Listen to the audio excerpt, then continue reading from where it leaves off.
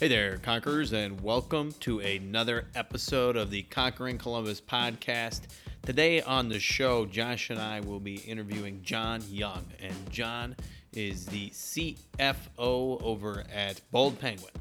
And you guys might remember our previous episode with Bold Penguin founder Ilya Bodner. It was great getting the chance to talk to John. He's got tons of experience and tons of great stories from being a CFO at a variety of different companies. So as always, we hope you enjoy this episode, and we hope you learn a lot. Before we get to that episode, though, as usual, we got to take a quick moment to thank all of our incredible sponsors here at Conquering Columbus. And that starts with Small Biz Cares. Small Biz Cares is a nonprofit founded by socially conscious community leaders here in Columbus, and their goal is to connect, mobilize, and inspire small businesses to create lasting positive impact in our community. Small Biz Cares members have the unique opportunity to work with like-minded businesses to raise money and participate in large-scale volunteer efforts and improve educational opportunity for youth in our community. To learn more, visit smallbizcares.org. That's smallbizcares.org. Conquering Columbus is also brought to you in part by the Sundown Group. The Sundown Group is an Ohio-based nonprofit helping connect entrepreneurs to everything they need, including investors, mentors, capital, and talent through business pitch events, workshops, and classes throughout the state. And you can get more information on the web at sundownrundown.org. And now I'm going to kick it back to Josh to tell you about our last sponsor, FMX. FMX is a cloud-based facilities maintenance and management software founded and headquartered right here in Columbus, Ohio. There's a lot of competitors in this space, but FMX has made a name for itself, become the fastest growing facilities maintenance and management software on the market on behalf of its extreme ease of use and tailored fit approach to its clients. They serve industries ranging from education to property management, manufacturing, fast casual, and more. If you want to check out more, you can go to gofmx.com. All right, Conquerors, let's get the show on the road. You could drop me anywhere on the planet, in any environment, and I might get, my head kicked in the beginning, but I'll find a way to survive. I'll find a way to get the job done. Yeah, there's a little doubt, but you know what? Once again, I think of that guy in my ear. I think about stepping up to the stage. I think about the challenge. I've lost sometimes, but I've won more than I've lost. And so, I bet on me any day. Choosing greatness. Greatness doesn't choose you. You have to choose it. And, it's hard. I think there was a hunger in me. There was a desire just to make a difference. There was a desire to not just be status quo, a desire to not be average. This is Conquering Columbus. Hey there, Conquerors, and welcome to another episode of the Conquering Columbus podcast. Today on the show, we've got Mr. John Young joining us, and John is the CFO for Bold Penguin, an insurtech startup here in town. And if you want to learn more about Bold Penguin, you guys should go back and check out our previous episode with founder Ilya Bodner. But John has a lot of experience as a CFO in the tech startup space with stints at Nikola Labs, Zestra Systems, MicroPact, Red Cloud Security, and more. He also happens to be an Ohio State grad, and we are really excited to have John on today to talk about what being a CFO for a startup is like, financial challenges teams like Bold Penguin are facing, and more.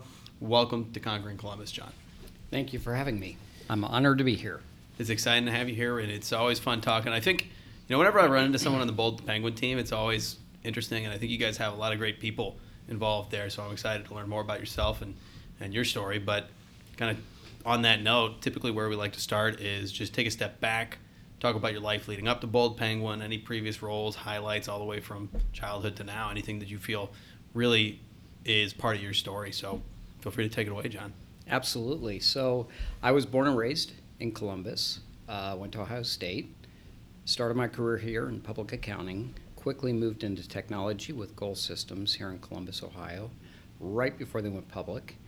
Rode that for 3 years. We were ultimately acquired, which took me to D.C., and I spent the next 22 years in Washington, D.C., in a variety of technical companies, tech startups, venture-backed, private equity-backed companies. And upon my kids finally getting out of the house, I returned to Columbus.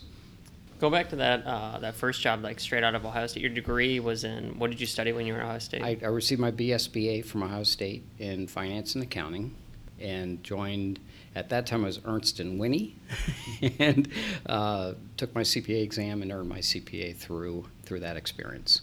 And when you jump onto that first job, were your professional aspirations, everything that ended up unfolding, or were you kind of just enjoying the ride and trying to figure out where you enjoyed being the most? I had no idea what I wanted to do, but I realized after 2-3 years of auditing other people's books that it wasn't a fit, that I really played better on the operational side of companies and having a day-to-day effect in a company, which took me to Goal Systems. And I was very fortunate to find Goal. Great team, taught me a lot about building companies, fast growth, very acquisitive, and high turnover. It's very fast. Can you share a little more about kind of what Goal Systems was doing? System software. So we were automating data center. So essentially it was, our big motto was lights out in the data center, because our software automated all those processes. And running all the systems that don't run anymore today, of course. And how long did you stay there? 3 years before we sold to a company called Legent in Northern Virginia, which took me to Northern Virginia, and we ultimately sold, of course, to Computer Associates. And how long do you stay in Northern Virginia? Oh, I was there for 22 years, with a short stint in Charleston. So when Legent ultimately sold to Computer Associates, I thought I was rich. I think I made $50,000, and I packed my car and went to Charleston and figured I'd live on the beach. That lasted a week, and I found Blackbaud and joined them. Again, founder-run, self-funded company, fast growth, very acquisitive. We did probably 30 acquisitions in the course of 2 years, and then I got recruited back to Northern Virginia and left Blackbaud. And along this route, when do you take your first CFO role? Is that? That was back in Northern Virginia. Okay. So I came back to Northern Virginia, entered my first venture-backed company, and got my first taste of how they're capitalized, how they're run, how they're put together. And we ended up consolidating 3 of the portfolio companies under Alex Brown, and that's when I got elevated to CFO. That sounds like quite the process, I'm sure. Consolidating Absolutely. 3 companies into one. Absolutely. And I guess, so throughout that process, what I'm curious about is, because I don't know as much about accounting as I should. I took a class at Ohio State for a minor, but outside of looking at a balance sheet and telling you what the numbers mean, I'm pretty kind of lost after that. So what about the CFO role did you enjoy? Were there things particularly that stood out to you as like, these are the things that I love doing? Are there parts of it that you're like, this is like the stuff that I would, if I could push it off, I would? Yeah, there's the necessary evils around accounting or around CFO work, which is the back office, the accounting. It's kind of the dry stuff, which is less interesting. I always find it interesting to be on the front line and involved with the operational executives, whether it be the sales lead or the implementation leads and so forth. That's the most exciting and the most valuable work that I find day to day. And then obviously, one of the primary functions I have is keeping the company funded and making sure the resources are there to keep the company operating. So that's a big part of my role, is constantly sourcing funds, whether it be commercial debt, mezzanine, investor money, financing around equipment, whatever I can do to inject capital at the least dilutive method possible for the entity. And what point in your professional career do you first land your first CFO job? So that was when I came back to Northern Virginia. I joined a small outfit that was funded by Alex Brown, and that was kind of my entry into venture capital. I had no idea what that really was, or how to run a cap table and look at the business and so forth. So that was really my orientation or entry into that world. And as we put companies together and built that entity, I got elevated to CFO at that time. And is Alex Brown with Blackbaud? Is that the company, or was it a different No, one? it was initially called Certia, and it became iLumen, and that was the second time I sold to Computer Associates of all things. So then you jump on, because you have so many big name companies. I'm just trying to like wrap it all out in my head chronologically. Yep. So we start off with Ernst & Whinney, and then we go to Goal Systems. Yep. They get bought by Legion. Am I still Legion. following this right? That's right. They get bought by Computer Systems. Computer Associates. So Computer Associates, Yep. There you go. And then we jump into the next company that you just talked about, right? The one in Yes. Virginia. Yep. And that then was from Certia, there- then iLumen. We sold to Computer Associates. After acquiring 2 divisions of large companies, we rolled into iLumen. So we essentially put together, 5 or 6 businesses to make one that we ultimately sold to Computer Associates. And at that time, the main investor in iLumen was a firm called Boulder Ventures, and they were running a company in the aerospace market, and I joined that company. And what company was that? That was originally called Rannoch, of all things, named after a lake in the UK. But we quickly folded Rannoch into a Czech Republic company that was doing airspace surveillance, next generation airspace surveillance with hardware and software. And we bought a division of BAE and put the whole thing together. And we grew from $5 million in revenue to $75 million in 2 years. And we flipped it to SRA in Fair Lakes, Virginia. Is there any financial or accounting strategy that you have not seen yet thus far in your career? Because I feel like everything you're doing, like acquisitions, spinning off, all these different. I mean, is there anything left that you still have not experienced that you wish you would have? I've never done a leverage buyout per se. We've done, as a management team, we came together at one point. So when we put together this company in the Czech Republic, and like I just mentioned, and sold it to SRA. When we sold to SRA, we had 2 companies under letter of intent to acquire, and SRA, as the buyer of our entity, didn't want the LOIs. So they essentially, we asked permission, they granted us the right to continue with those LOIs. So we actually went out and bought the companies that we had under LOI. That was a whole different world because that ended up being a government contractor that had plateaued around $14 million in revenue, primarily servicing the FAA with air traffic management software. But what we saw was they had, 15 years of intellectual property built up, and an amazing opportunity to take that intellectual property, commercialize it, and take it to the rest of the world. Because the FAA is a thought leader in air traffic management. Rest of the world is not, and they wanted all that technology. So we put the whole deal together. We as management actually invested in the deal to attract money in, because once money sees management writing checks, they'll follow. So we put that together. That was an amazing growth story. We grew that. We exited about $80 million off 15, and we sold that to Airbus, which was kind of interesting.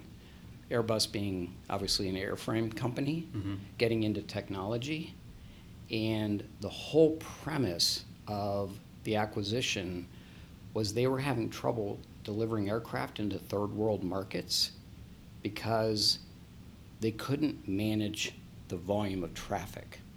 So the separation between aircraft was so long, they couldn't get people in and out of these airports. They couldn't take more aircraft. So they bought us to bring us into those countries, those markets, and enable them to deliver more aircraft. And have they been successful with the company thus far? Like, as you look at these different ones that were acquired and all these buyouts that you've been a part of, have the companies continued to be ongoing successful, mixing with the culture? And That's the disappointing part, because upon acquisition in a lot of these deals, you lose that entrepreneurial spirit and the drive and the independence, and the company slows down, and it also gets clogged up with the bureaucracy and all the overlay of the big company stuff that just comes along with big entities. And it seems like, John, that you've done a lot, right? You kind of constantly moving and constantly going. Would you say you're the type of person that, you can't really sit still for too long? Absolutely. So it's not unusual to have 2 or 3 or 5 things going at once. Even today, even though my primary role is Bold Penguin, I have 2 side gigs that I spend some time on, either weekends or nights, either an advisory role or just helping with other companies in the portfolio. So it really, it's just a constant go. Hey there, Conquerors. We're going to take a quick break in the show here to tell you about one of our sponsors, Mixed Wonders. Creating a podcast is a ton of work, and a lot of heart and soul goes into your work, and that's why you want your audience to have the best listening experience possible. And that's why we work with Mixed Wonders. Mixed Wonders is an agency that helps podcasters like us get the most out of their audio. And whether you're spending 4 hours mixing your podcast each week, or you just can't seem to get the level of quality you want out of your audio, Mixed Wonders makes it super simple to get pop star level audio at a low price. For a limited time, they are offering to mix your first episode for free. So just go to mixwonders.com, that's MIXWONDERS.com, to sign up for a free mix or consultation. Save time, sound professional, Mixed Wonders. So good pivot into the Bold Penguin experience. To talk about what Yes. it looked like joining that team. They recruit you. Did you reach out to them, and when was that point that you first joined? Yep. So Bold Penguin found me. It just turned out that 2 of the board members I've known for, one I've known since I was, 3. He was my next door neighbor, and then a second board member that I've known for about 22 years through a variety of relationships that I have in Columbus. So it's kind of a combination of, they were doing a CFO search, they found me. I really wasn't looking. I was pretty happy with Nikola, or at Nikola, but when I heard the Bold Penguin story and the relationships I have on the board and getting to know the executive team, seeing the product market fit, I couldn't pass it up. And how did you evaluate that product market fit when you were first looking at joining the company? What kind of strategies did you use to evaluate that? Yep. Yeah, the biggest thing was the fact, looking at the customers they had landed and how the product was being utilized, as well as the genesis of the company, which is their exchange, which is essentially the purchase and sale of insurance applications, and seeing the volume that they had achieved within their exchange, plus the 2 large anchor customers and how it was being utilized, the technology, it just seemed unimaginable, the growth and the potential in the company. And so this was about 5 months ago, right, that you Yes. officially joined the team. So Yes. 5 months in, I guess, what did the first couple months look like? What were you working on, and kind of how did you get acquainted with the company early on? Yeah, so the company obviously has experienced extremely high growth. There's a lot of new team members in the company, both at the executive level and at the team member level.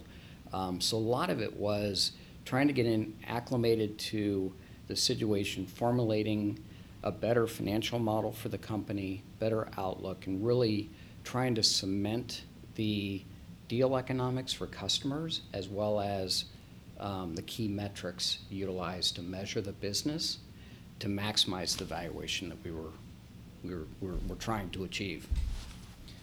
And so how has that been going so far? Like, what are some of the kind of initiatives you're working on right now, and how has that been panning out for you? So extremely well. It's been a bit of an education process for the team, taking them through, because we are a hybrid company. We're primarily SaaS, but we also have implementation revenue and then the revenue stream around the exchange.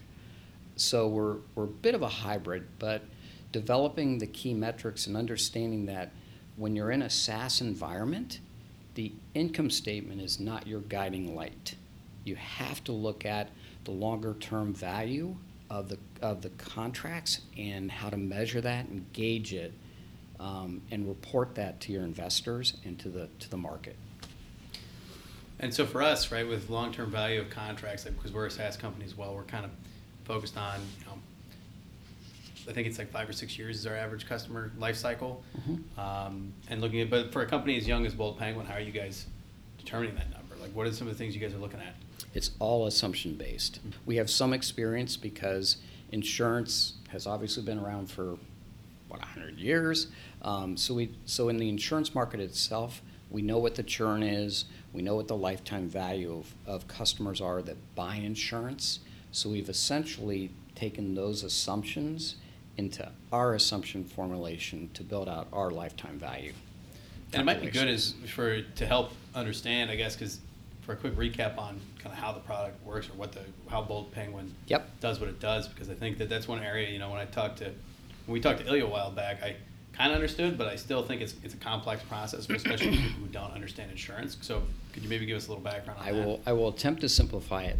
So basically, we're working in the small and medium-sized business market around commercial insurance, and the whole goal is to automate that process of matching a business with the appropriate carrier, working through all the intermediaries in the system. What that means is, as an application comes in, it gets digested electronically. The NAICS code gets, the business type, if you will, NAICS code gets identified. The size of the business is identified, and the geography. All that formulates into a risk profile that feeds through our exchange and matches it to a carrier willing to bid on that type of risk. Automating that entire process is what we do, attempting to make it a lot more efficient for everybody involved.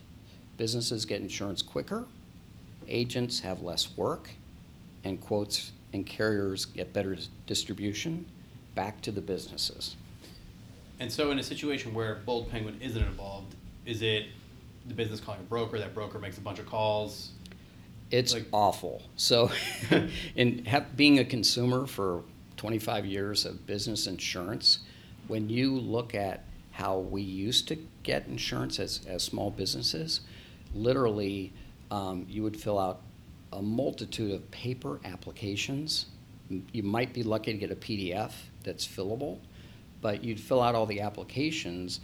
The actual agent would most likely have to key it into individual terminals based on the carriers and what products they offered to try to get you quotes and bring those back to you to actually bind that insurance and get you covered.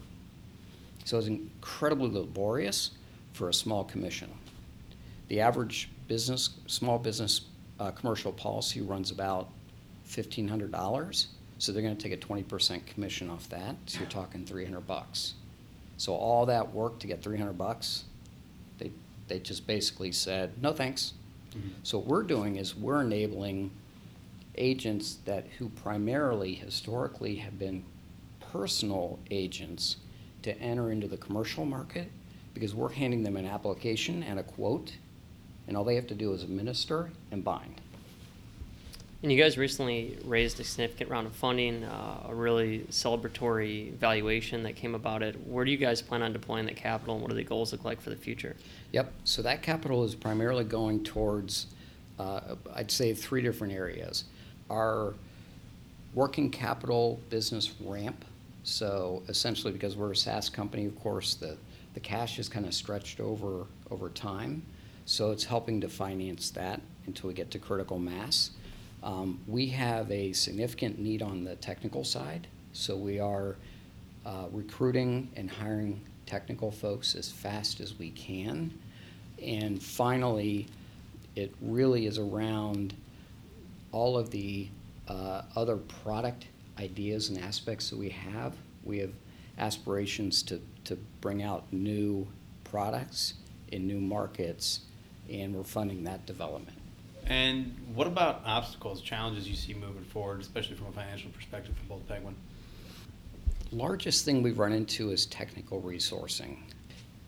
Being in the Midwest, not on the coast, it's really hard to get the technical expertise we need. We've done a really good job hiring the folks we've hired to date, and we've got a great team, but we probably need to almost double that team in the next, I'd say, 18 months to get to where we want to be. And so the biggest challenge is just getting the right people to come to Columbus, or are you guys willing to look at, like, are they doing any sort of remote work? Yeah, we're sourcing all over the U.S. now. Unfortunately, due to the nature of our product and the sensitivity of the data we deal with, we can't offshore, so we really are restricted to the U.S. geography. But we have opened up the opportunity to hire anywhere in the U.S., and now we're in 9 states with employees. And do you plan on, maybe this is something you can't disclose, but opening additional offices in other parts of the country at any point? We've talked about opening a second location in the U.S. later this year, but we don't have any definitive plans. And then talk about, you mentioned some side projects that you're involved in. What do those look like? So we've got, and a lot of them are legacy investments that we've made. I say we, Boulder Ventures, and us as my old executive team from D.C. We still are involved in 5 different projects in D.C., companies that we're still funding and running and hoping to exit sometime in the future. So part of my old team is operating in those companies, and then I serve as an advisor to those finance teams. And your involvement level, like when it comes to an advisor, are you just maybe like a sanity check on the books at certain points, or? Yeah, we do a lot of collaboration around KPIs, depending on the nature of the business. We had an opportunity when I was at Nikola. One of our portfolio companies had an opportunity to utilize Nikola technology, so we actually looked into merging the entities and putting the 2 businesses together. So it's things like that that we're constantly looking at and trying to discover, the better way forward, and obviously to get the valuations and the path to liquidation. What about your own personal goals moving forward? Are there things outside of the business world that you spend time or have passions around? I'm a huge biker, so road biker. I used to, in Northern Virginia, we did a lot of mountain biking, but obviously that isn't really available here in Central Ohio. Around here. yeah. So I've kind of moved back to road biking. So we do a ton of road biking. What about from a personal standpoint? Probably a weird question, but do you manage all of your own investments, and do you spend time? Is that your passion, looking at like financial markets too, or is it just mainly private business? I don't manage my own money. I have a great contact in DC that does, and it's kind of a two-way relationship because he's been a big-time investor in most of my ventures, as well as vice versa, managing funds for me. So. Yeah, that is kind of interesting. I mean, I think the recommendation is never manage your own money. Isn't that the Yep. kind of like the policy? Because you get your own biases involved, and you want somebody there that's going to be able to kind of check your thoughts. But I guess one question I have for you, because you've been involved with a lot of startups and you've been involved with a lot of different companies, right? And we have a lot of entrepreneurs, people that are running their own business that listen to our podcast. So, how should entrepreneurs be thinking about that finance? And I guess when's the right time to bring in a CFO? I think that's something that a lot of people are thinking about. So, in the new world, this whole concept of fractional CFOs obviously has risen. So I really think it's really critically important to have that level of thought in the company as early as possible, and there's so many potholes and traps along the way that you can hit as you do your initial funding, as you do capitalization efforts, and so forth. And a lot of places you can trip up. And I think it's critically important to have somebody at that level involved, even part-time, just to guide you through those processes and make sure you're protecting yourself and you're doing the best thing possible from a dilution perspective as you start to structure and build the company. Secondarily, it's critically important to have a strong back office, strong processes, and so forth from multiple aspects. The first one is every time you go for a funding, every time you go for an exit, critically important to have a clean back office, a good data room, and a solid story from a financial perspective. And you have to have that expertise in place to make sure you've got all of that lined up. People really underestimate, but the diligence processes that you go through when you're funding, selling, acquiring, etc., are extremely strenuous. And I've been through it with Airbus, GE, Raytheon, General Dynamics, Thales, Airbus, I think I mentioned, big companies that I've been through this. And it's very, very difficult. So you have to have, and it's usually one on many. So a lot of times I'll walk into a diligence room on human resources, and there'll be 5 human resource people and 3 lawyers and me going through the process. So it's really important to have a good foundation so that when you get to that ultimate exit, you're ready. So talk about, in more of an off-the-wall, kind of off-the-cuff question, the metrics that go into a SaaS-based business versus any other traditional business model, where you're getting valuations based on revenue, taking into account churn, year-over-year growth, average deal size. I mean, just so many different knobs that are being turned in a SaaS-based business that you're not really focusing on in other businesses where, EBITDA is the end-all, be-all. Yeah, so there are, I really categorize sales in two areas. You have financial sales. So when I sold my government contracting business, the government contracting company buyers, they were all financial buyers. And shocking that all the valuations came in literally within $1 million of each other from all these government contracting companies, because that's what they're looking at. I mean, it's literally a set of multiples around EBITDA, revenue, and so forth, based on your profit generation and so forth. When you get into SaaS, it really becomes a whole different animal, and the multiples are really a lot less defined, and you're starting to get into strategic sales where you really exit the financial buyer market and you're entering strategic buyers where it's important for capture, lifetime value, churn, retention. All those factors are what you have to put on the table and prove out to get the valuation. And then you start talking about multiples of 10 to 20 times revenue when you get into businesses that like this. Yeah, and it's always kind of interesting to see how that shapes out. I mean, do you see, so one thing that I'm curious about long-term for SaaS, like do you see valuations going up, going down, remaining around the same in terms of just general, across SaaS companies? Good question. So I think in the traditional SaaS world, like the Salesforce.coms and those kinds of businesses where you're really leveraging a piece of software across thousands of companies and users on that platform, I think the valuations are going to be relatively stable. What I'm seeing more and more of are these hybrid companies where it's becoming a little more intense around the software, and there is implementation services, there's more support on the back end. You're seeing the evolution of HaaS companies, hardware as a service companies. Shockingly, I've been involved in 2 HaaS companies, and that's a whole nother world where you're not just developing software, you're developing a piece of hardware, and that adds to the back end as well, because you're actually maintaining a piece of hardware versus just a piece of software, where you can do it all remotely.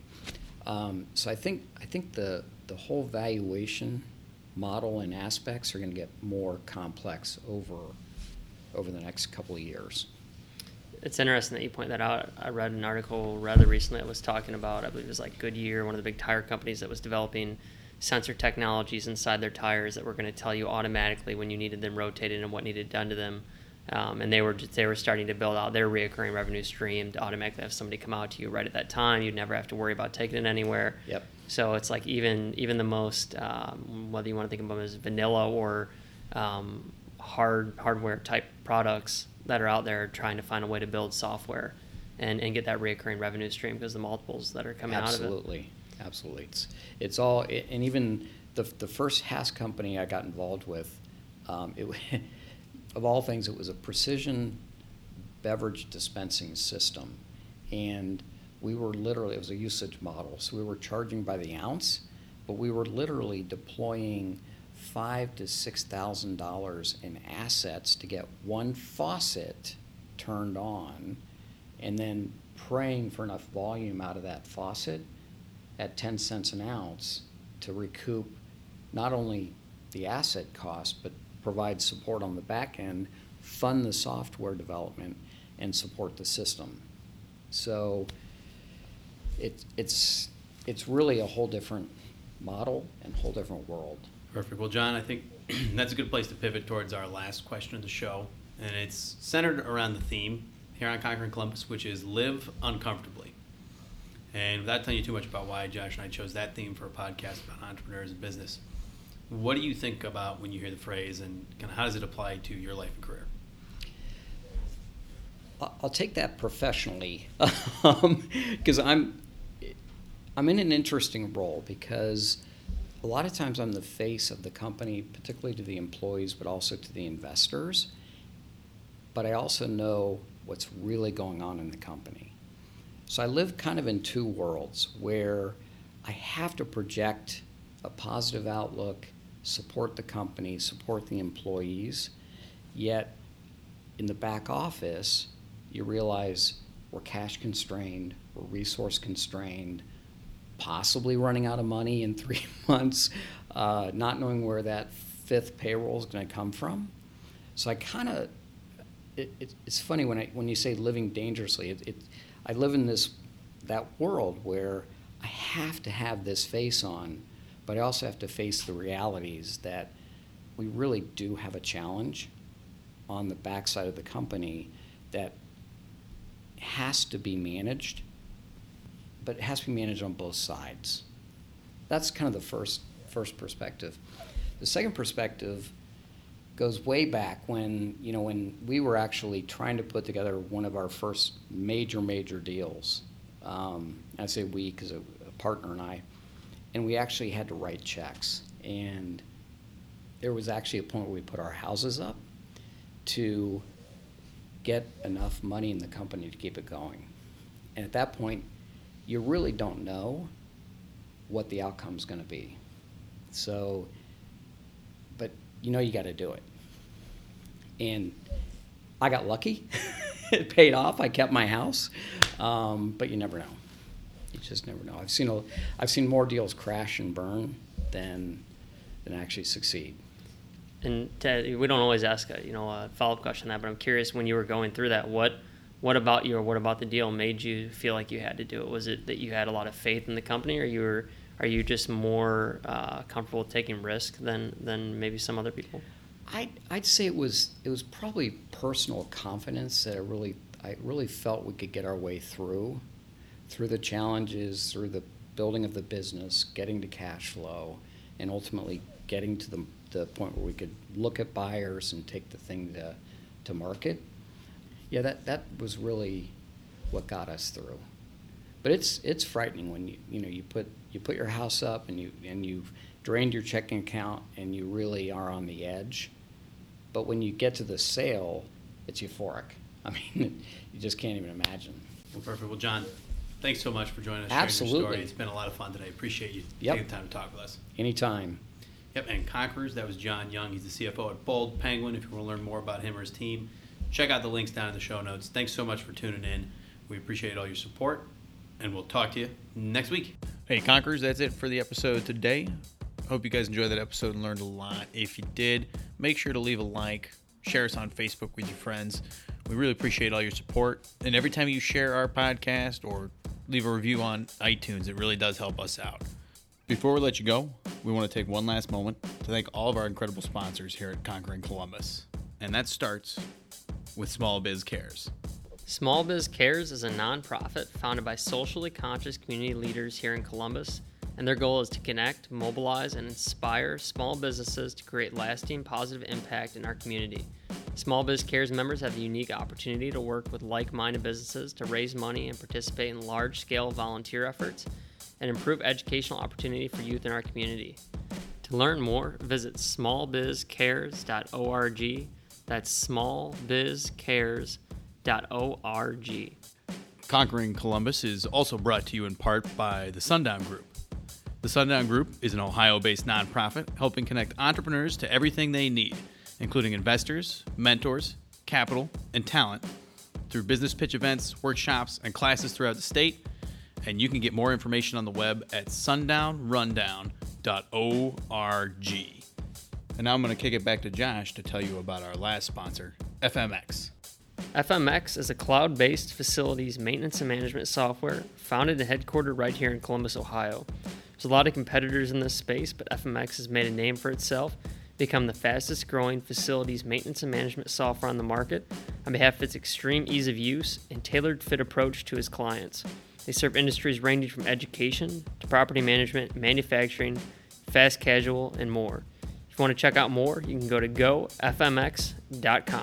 You could drop me anywhere on the planet in any environment, and I might get, my head kicked in the beginning, but I'll find a way to survive. I'll find a way to get the job done. Yeah, there's a little doubt, but you know what? Once again, I think of that guy in my ear. I think about stepping up to the stage. I think about the challenge. I've lost sometimes, but I've won more than I've lost. And so, I bet on me any day. Choosing greatness. Greatness doesn't choose you. You have to choose it. And, it's hard.